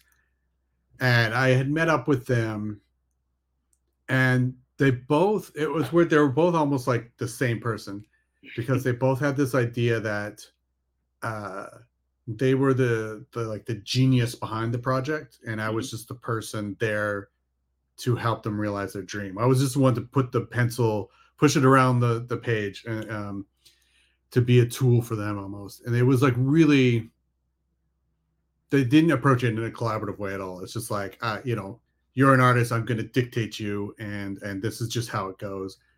And the thing about it was like, I read their scripts, and one of the scripts was so bad, like given like how big his ego is, the script was just terrible. I don't remember much about it, except it was kind of an ElfQuest ripoff, that ended with everything being a dream. And even like, I think I was 18 or 19 at the time, maybe even 17. And reading it, I was just like, you know what? Like, this is garbage. And like, I know that I could just go and write something better than this. Mm-hmm. And that's not me being like an egotist. It kind of sounds maybe that way, but it was just like, I didn't want to work with, I knew it would be a bad working relationship because of the guy's, just the way he was approaching it. This is really before the internet is what the internet is now. So there weren't really forums or anything to meet other creators. So there wasn't anywhere for me to meet writers. So I started writing like mid 90s just out of necessity. I didn't, I needed scripts to draw from. And so I started writing, and a lot of this early stuff I wrote was this crazy derivative. It was not good, but I knew it was at least on par with like, this other guy's writing. And so I end up just writing and drawing for so 94, I think I self-published my first comic. And I wrote and drew, I don't know how many pages and how many comics and minis and stuff between 94 up until 2010. Mm-hmm. And in 2010, I realized that I hate drawing. Like, I don't know if I just fallen out of love with it or what it was. I just like, I couldn't sit down on a drawing board anymore. And I really enjoyed writing, which was the thing that I, started doing initially to sort of serve the art. Mm-hmm. But I realized I just like writing more. And like over the years, I'd taken some writing courses where I could, I'd read everything I could on writing. And so I was constantly in a like quest to improve my writing and become better and have a more unique voice. And so, yeah, in 2010 on my birthday, I just stopped drawing. Like that was it. On that day I stopped drawing, and I sat down and I wrote the first Murder Book script on that day. Like, I had made this decision. I wasn't going to draw anymore. I was only going to write and work with other artists. And I just started Murder Book on that day.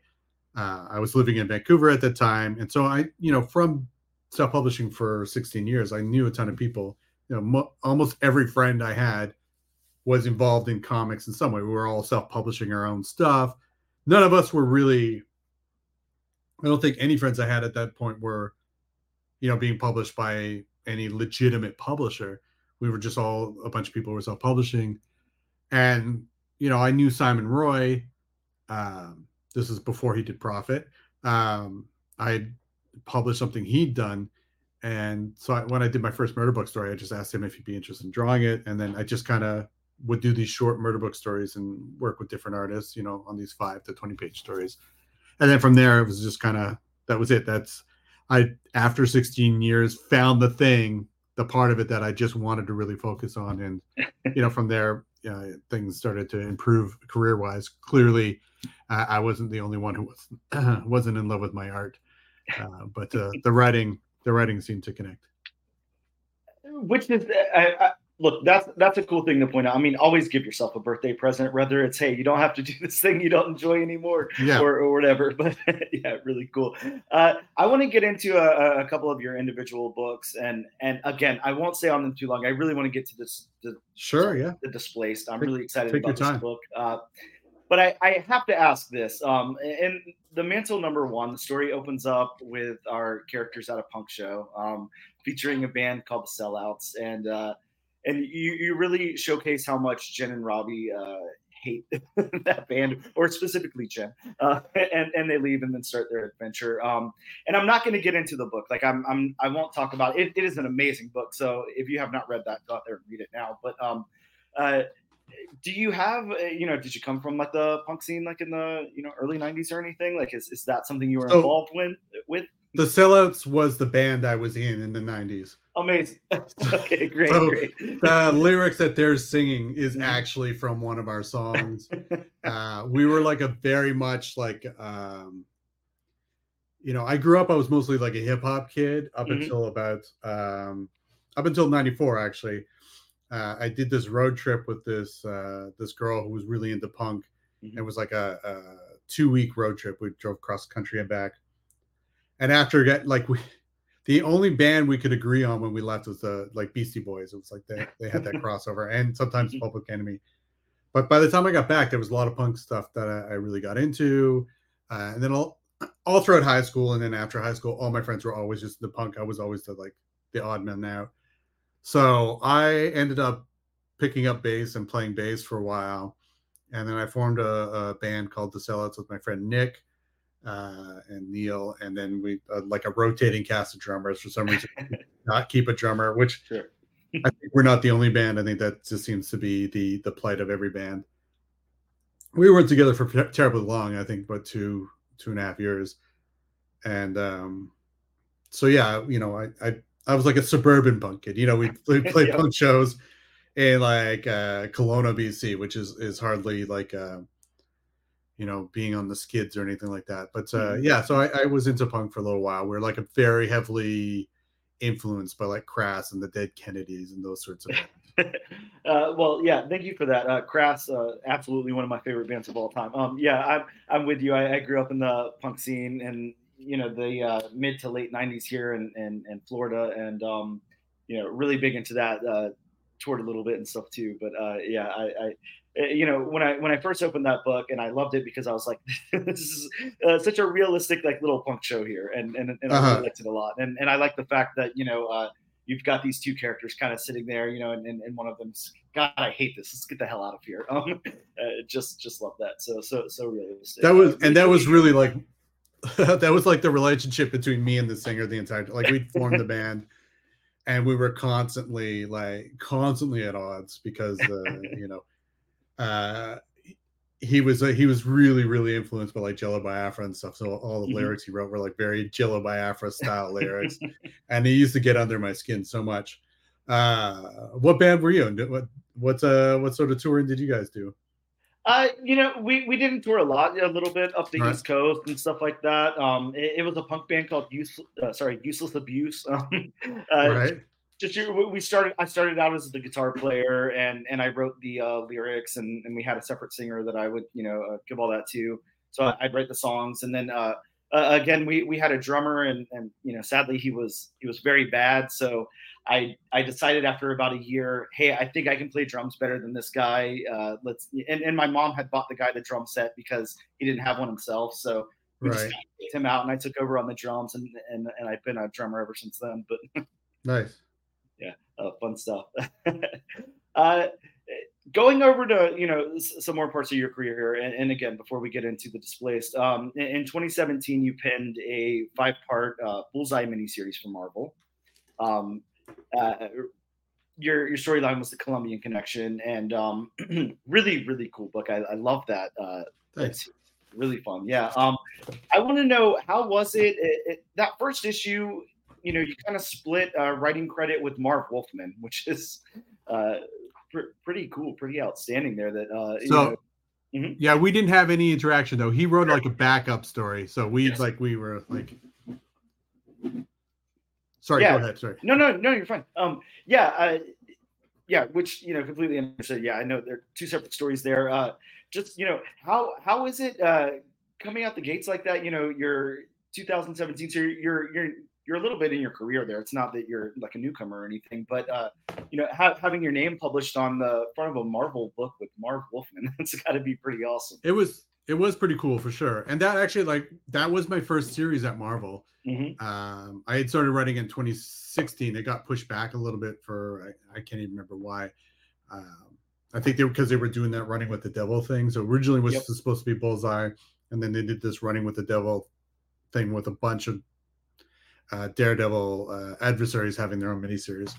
But that was really cool. It was my first I'd done 2 issues of Secret Avengers before that, and then a 10-page story in Secret Wars Battle World.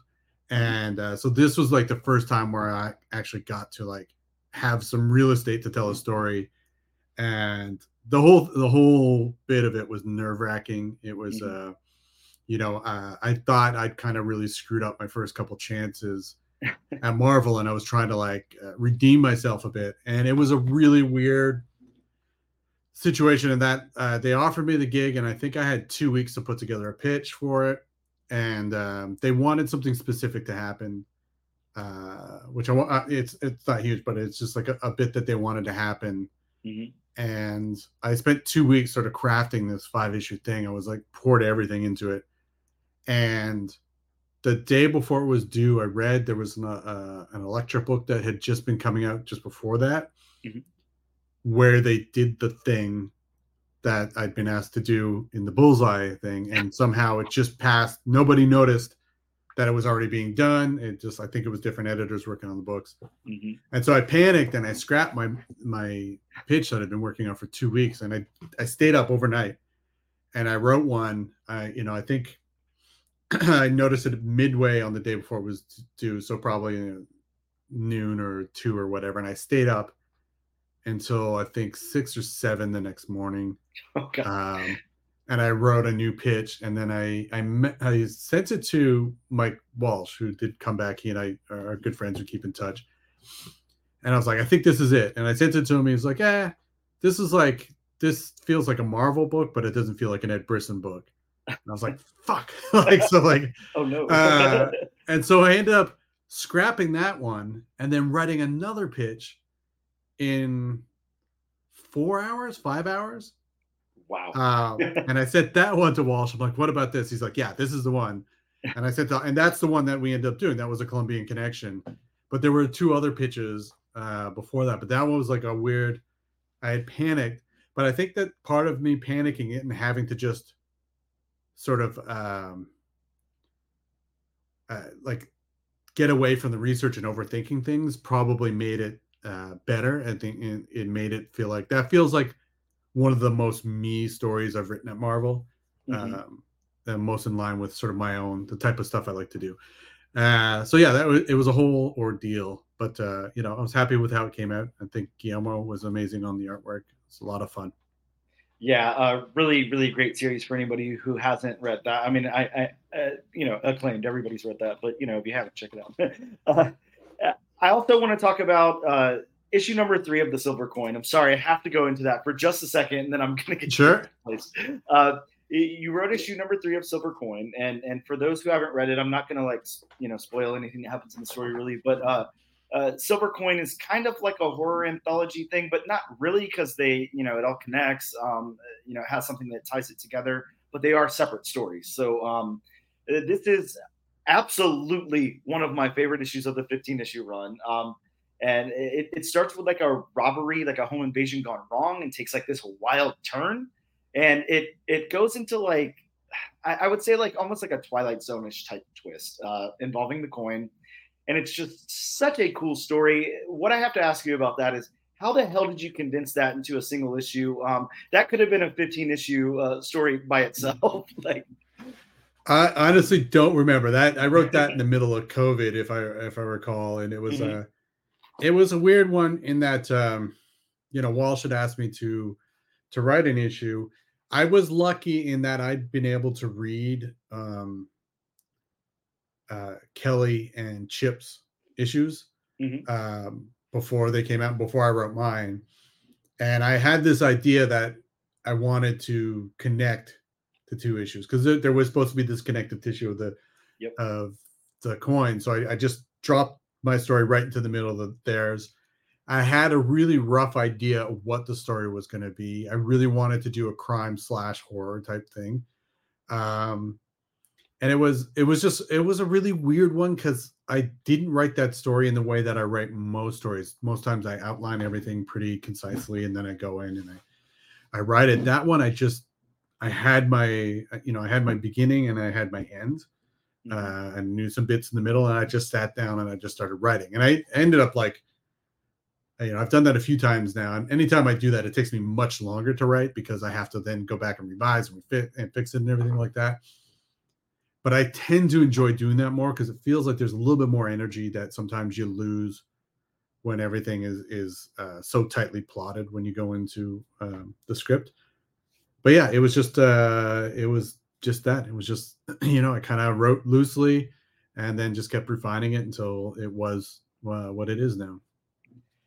Such a wonderful single issue, just it's one of those ones, right after I read it, like I haven't been able to get it out of my head since, it awesome. plays so well. Yeah. Really, really great, outstanding issue for anybody who hasn't read that. Again, I'm going to, keep repeating myself over and over again, but you're definitely going to want to check out all of Ed's writing because it's really, really cool stuff. Let's get into the Displaced. That is absolutely why we're here. Sorry, it's taken 30 minutes to get there, but no, we're good. Yeah.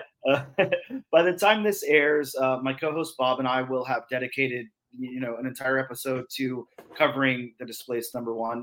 That's, kind of what we do here, is we take a brand new first issue comic book and completely break it down, dissect it as much as possible, and talk about, every aspect of it that we can. So this is kind of like monumental for us. This is our second year in doing this podcast, and while we do a lot of creator interviews and everything, we've never had it actually land where we're talking to the creator of the book that we're covering that week. So this is a cool one for us. We're really, really excited about this.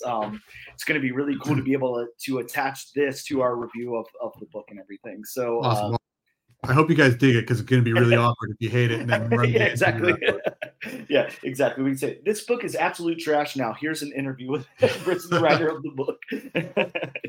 I don't anticipate that'll happen, but I want to talk about the origins of this story. How did it come about? Where did it come from? Yeah, so just really quickly, what the Displaced is about is the city of Oshawa, Ontario, disappears one night. It falls into a sinkhole. The 170,000 people who lived there are just gone. No one, they vanish, right? They've fallen into the sinkhole, but no rescue efforts have been able to find anyone.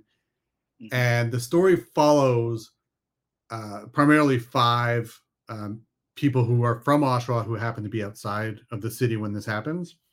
And they're just trying to get answers about what happened to Oshawa. Some of them have lost family. Some of them have lost burdens on their lives. And some were like just trying to get away from the city when it happened. So there's like a real mix of emotions and feelings about Oshawa having disappeared. But what starts to happen throughout the issue is that people actually start to forget that Oshawa existed. And this is sort of, I'm kind of spoiling some stuff here for people to read it. But so the book is kind of about how these people, these survivors, kind of survive in the wake of that. And the first issue is really a large part of just getting to know these people and what they're dealing with and how this affects them and impacts their lives. But the origin is like, I'm from Oshawa. This is where I grew up. I left there when I was a teenager. But I go back there and I visit usually every few years. And there's always this like, I'm sure that anyone who's left their hometown and then goes back to visit can probably relate to this feeling of like going back to the place that you're from. And there's like this kind of connection, that I would always seek when I would go back that seemed to be missing. There's a thing. It felt like I was looking for something every time I went back. And I couldn't tell you what that was, but I could tell you that I could never seem to find that feeling. So there's always this weird disconnection from the place you grew up. Oshawa is, parts of it have changed quite a bit over the years. Parts of it are exactly the same. But a large part of what sort of inspired this is about 20 years after moving from there, I went back and I saw a guy I was friends with in elementary school. I don't know how I recognized him 20 years later, but there he was. And I went to talk to him and he had zero idea who I was. Like, he just did not remember me at all. We hadn't been friends all throughout elementary school. Like, he was there. He was just at our school for about 6 months. But it was such a surreal feeling to have someone not remember you when like I remember vividly hanging out with him. I could list, dozens of things we'd done together. And so that, that sort of feeling sort of falls is a large part of what the book is going to be about going forward. And there's other things like the cyclical nature of media and how we glom onto news stories. And then we within a week they're forgotten, and that there's, I've been reading a bit about how this keeps happening faster and faster and how we don't engage with news stories as deeply as we once did. Like, so we don't tend to have an understanding beyond the headlines, right? Like as a general population, I think there are people who definitely sit down and read their newspaper every morning and know everything that's going on.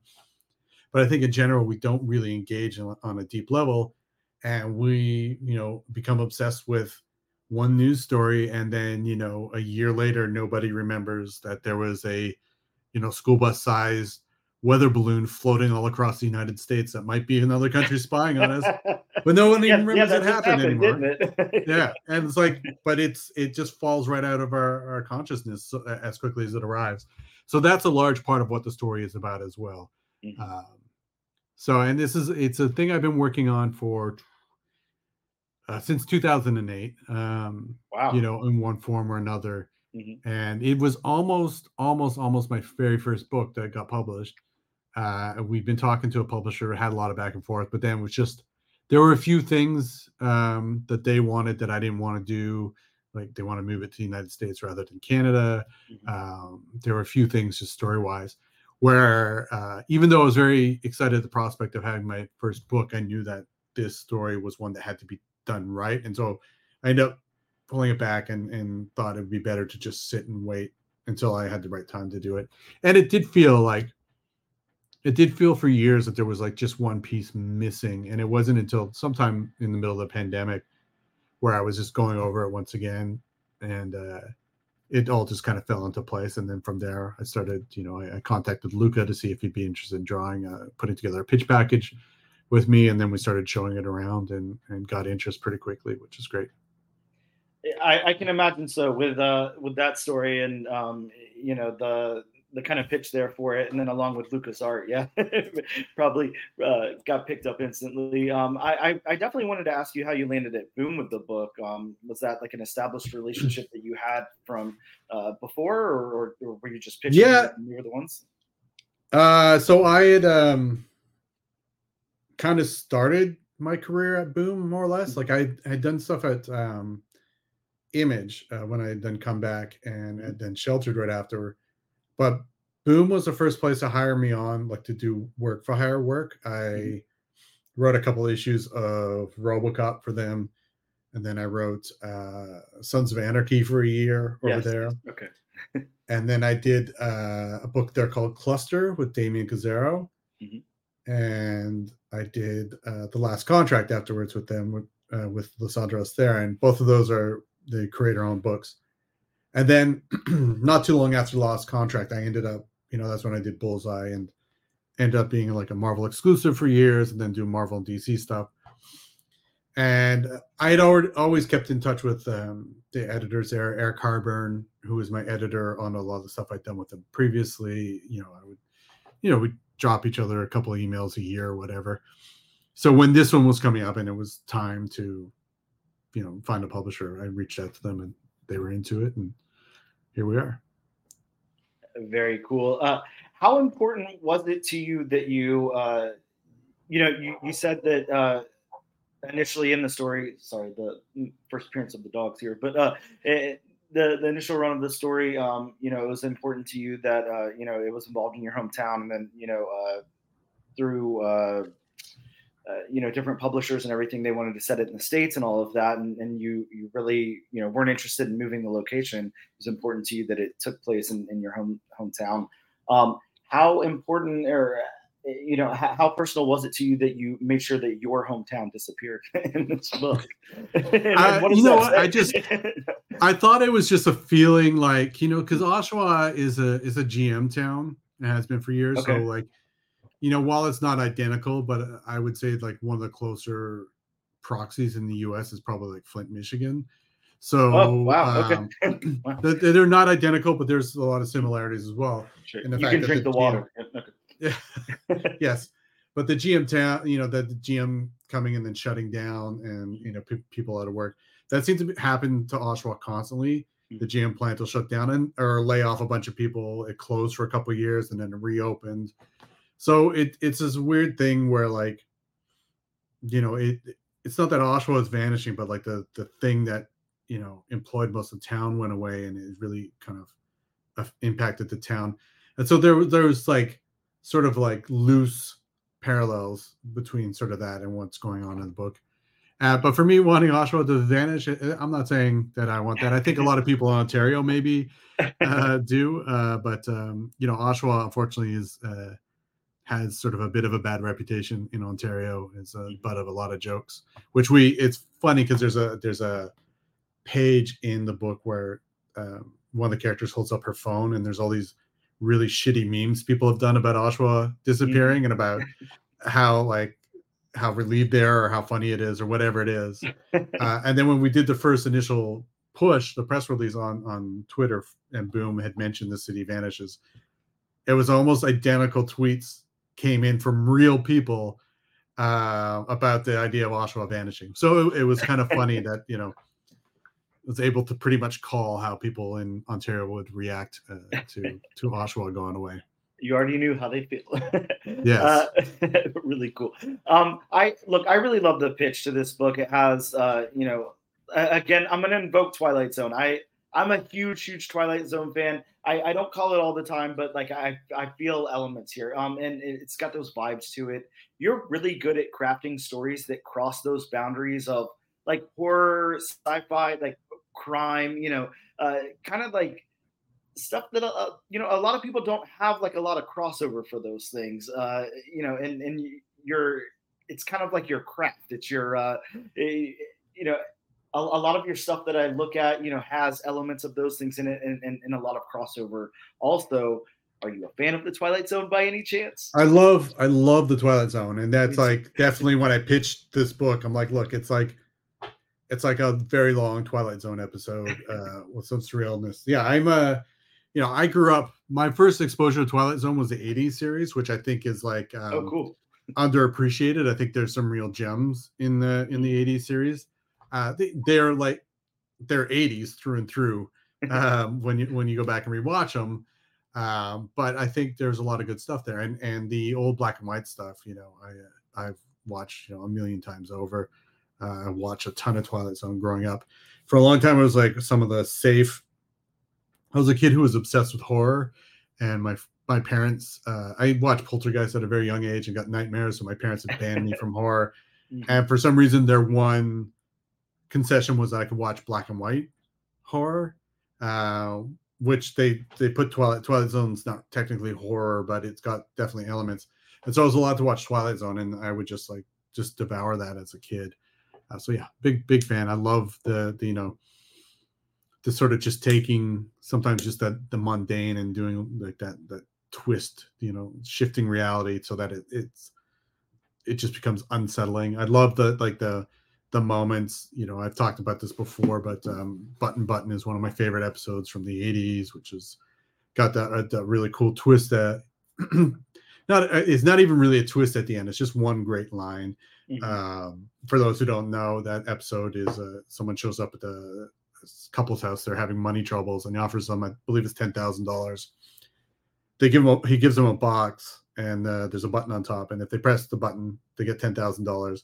But somebody they don't know will die, and it's it's about 20 minutes of them arguing back and forth about whether or not they will. It's got just a great end beat on it. There's the I don't know why I keep blanking on the title, the old Burgess Meredith bank. The bank one where he's always getting in shit for reading books at the bank. Time It Up at Last, right? Yes, that's the one. I love that, like the little bit at the end, so that's the thing I think, if I can say I stole anything from Twilight Zone, from having that sort of just having absorbed so much of it growing up, it's those bits where you just turn things so that they're just terrible at the end. Yeah, and I think that's the important thing. It's big cultural impact and all that. I think still now in 2024, a lot of people, a lot of writers and creators and stuff, kind of chase things like that, those twists, landing that twist. It's something that it's very understated how hard it is to land a twist, because you can go back and watch certain things, and I would never sit here and shit on anybody's art or anything like that, but a lot of times people negatively talk about the M. Night Shyamalan twist, and stuff, and how they're not landed properly and everything, and it's a task. It's a huge task to be able to land those big twists and everything like that. So really, and I like a lot of his films, but I think the problem is he just got trapped in this idea that he had to always have a twist. Sure. And it became like a gimmick that it was hard for him to escape from. Sure. Yeah. Agreed. But yeah, I'm with you on that. The Village, one of the most underrated movies in a long time. Really great stuff. Well, look, please tell our audience why Displaced #1 is the most perfect Valentine's Day gift of 2024. I mean, there's no better way than telling your sweetie you love them than giving them a comic book by Ed Brisson. I agree. I think it's it's a fun book. I think it's probably got like some crossover appeal. It's not like a superhero thing. It's a nice story. That I think a lot of people will be able to relate to elements of. And yeah. I mean, if you're going to the comic book store on Valentine's Day anyway, just do it. Yeah, get in there and grab a copy. There is, by the time this is up, the book will be out in local comic book shops. So, make sure, hopefully you grabbed a copy before it's sold out, and you don't have to pick one up on the secondary market for, $25 or $30. But hey, who knows? If you snooze, you lose, I guess. But there is a preview up on Boom's page right now where you can read, I think it's 5 pages. Really cool little preview up there. Like yeah, just outstanding. Really paints the picture of what's to come there. So yeah, and I can't, I don't know. I can't say I appreciate it enough. It was really cool talking to you. I'm really excited to talk about this book with my co-host Bob this week. We're really excited to get down on it and post this interview to that episode. But let everybody know if you have anything else coming up you want to talk about. I know you have Predator, a new volume of Predator coming out. But if there's anything else you want to talk about, please let the audience know.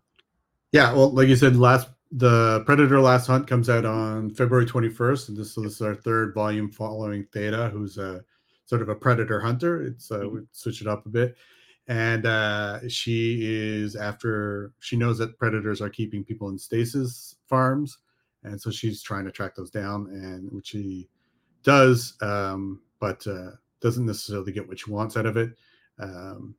We introduced a new and very badass predator that I'm very excited for folks to see. Francisco Mana did the design on it. He's drawing the series, and it's absolutely incredible. Other than that, if people see this before February 17th or thereabouts, I'm going to be doing a signing tour for the Displaced. Oh, cool. And starting on the 17th and going until the 28th. So it's 11 days. You can find details on that on my Twitter, which is @Ed Brisson. You can just go to my website, edbrisson.com, or check out my newsletter, which is, edbrisson.substack.com. Mm-hmm. So I'll be touring 9 stores, I believe 9 stores. And I've never done this before, but I have an exclusive variant cover that I'll be selling that will be available at the stores when I'm signing. So it's Chip Zdarsky cover that is only available at the signings. So yes, I'm pretty excited about that. So definitely one of the many reasons to get out to those signings. You get a signed copy of the Displaced #1. You get a copy of the Displaced #1. You get to give Ed a Valentine's Day gift, and you get an exclusive Chip Zdarsky cover. So really cool. Yeah, all that will be posted in the show notes. I'll make sure that I have links to all of your stuff, and you guys can check that out in the show notes. Ed, again, thank you so much. I really appreciate it. It was amazing talking to you today. All right, you too, man. Well, thank you so much.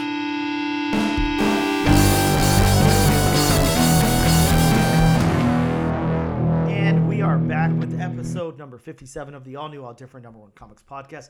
Thank you guys so much for listening to that amazing Ed Brisson interview. I know it was really cool and monumental for us to be able to have the creator of the book that we're talking about on. Really fun. Bob, I think that now is the time in the show we're going to talk about some books that come out next week. Yep. But I have a very important thing that I need to do before we do that. And that is, it's disclaimer time with Bob. As always, these are just a few of the books that hopefully are coming out next week. We can only hope, Bob. If you want a more in-depth list, please consult us elsewhere. Call your local comic shop. Email them. Look through previews. Anything else I'm missing? Harry Potter owls. I always like to point those out because I feel like they're underused, right. You know? Like, I feel like the owls probably get lonely up there just waiting for someone to, summon them to, send a message. So to me, my owl. Yeah, there you go. Hit those up. If you happen to live in Jacksonville, Florida, like Bob and I do, you can hit up Ben or Jonathan over at Gotham City Limit, and they will take care of all of your comic book needs. They'll, even escort you to the bathroom if that's what you need. So make sure you hit them up. Gotham City Limit, take it to the limit. So starting off the list from Image Comics, we have a monumental issue, Spawn number 350. Bob, this one has the debut of a new ruler of hell. And they do have a nice picture there, but I won't give anything away. Yes, they'll be hell to pay. From Marvel, we have Edge of Spider-Verse number 1. This one is going to come with a secret variant, a 1 per store. So, if you want that, hit up your shops like right now and ask if you can get that or how you can get that. A lot of stores, like our shop, won't give those out. They're going to put it like in, there's a different way to get that, other than just asking for it. So, so your shop might be the same way, but, give it a shot, I guess, or maybe try eBay early. You never know. But of course, Edge of Spider-Verse always introducing new characters. Yeah. So. Going to DC for a minute, we have Batman Off-World number 4. It comes with one of Bob's favorite things in comic books, a possible first appearance of the Thungarian, a bounty hunter. So it's got 2 of Bob's favorite things, bounty hunters and a possible first appearance. So check it out. Love my possible first appearances. Doesn't make sense, but hey, whatever. Staying with DC, we have Nightwing number 111. This one does have a first appearance. I don't even think it's possible. It is of the son of Grey, the ancestor of the Graysons during the 1300s. More sons, DC just loves their sons. What about the daughters? We had Crush for a second, Lobo's daughter, but that was about it. Wait a minute. So Dick is a Grayson. Oh, da-dun. Yes, pun intended, folks. Hey, well, I like it. Going back to Marvel, we have Alien, Black, White, and Blood number 1. Yeah, this is a 4-issue limited series with an anthology of stories. Check it out. Staying with Marvel, we have Predator number 1. Yes, the new volume. Yeah, well, this is Predator The Last Hunt number 1. I don't know why they didn't put the subtitle there, but yeah, Predator The Last Hunt. Bob, you want to know one of the coolest things about this book? Well, there's 2 cool things here. Actually, there's probably a lot of cool things, but 2 cool things to point out right now. Number 1, this features a super predator. So there is a new predator being introduced here. And number 2, it's actually written by Ed Brisson, friend of the show, author of The Displaced, and whose interview you just heard. So definitely check that out. Yes. Staying with Marvel, we have The Incredible Hulk number 9. Man, this series is so good. This one has the first appearance of Frozen Charlotte, a supernatural serial killer. Who's possibly frozen. Probably. So how can the ghost be a serial killer if it's frozen? Bob, don't ask questions. It's comics. And finally, ending the list from Marvel, we have Captain Marvel number 5. Yeah, this one has the first appearance of the Undone, a Galactus-level threat. Bob, that's horrifying. There's not very many Galactus-level threats out there, and when you get one, it's not good news. We don't need another Galactus. not good news for our heroes. No. Just a couple of books I wanted to point out, just a couple of books of note. Ultimate Spider-Man issue number 2 also drops next week. From Image, we get the Six Fingers number 1, which is the sequel to the One Hand number 1 that just dropped. From Dynamite, we've got Elvira meets H.P. Lovecraft. That's right, Elvira meets H.P. Lovecraft number 1. From Keen Spot, we've got The Crying Boy, and I did have that author on a few episodes ago, and we did an interview, and we talked about The Crying Boy number 1. So definitely something you're going to want to check out for sure. From Ani, we have Cemetery Kids Don't Die number 1, as well as Invasive number 3, if you remember that amazing number 1 that Bob and I went over a few episodes back. Quite a few episodes back at this point, but really, really good series by Cullen Bunn. From Distillery, we have Blasphemous from Merca and Doffo. So you know that's going to be good and crazy. And lastly, from Archie Comics, we have the Jaguar #1. So a book I know Bob will be picking up. Really excited about that one. Bob, we're hitting the 2-hour mark, so we are going to make a very, very quick last-ditch effort to spin this wheel and see where it lands.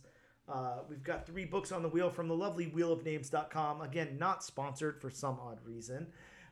Looks like, Bob, next week we will be covering Elvira meets H.P. Lovecraft. I'm looking forward to that one, actually. Buckle in, kids. It's going to be a wild week. Oh, that's going to be crazy, Brian. Yeah, it sure is. Thank you guys so much for tuning in. Check us out on all the usual places. I won't say them here, but they'll be in the show notes. Thank you guys so much, and we'll see you next time.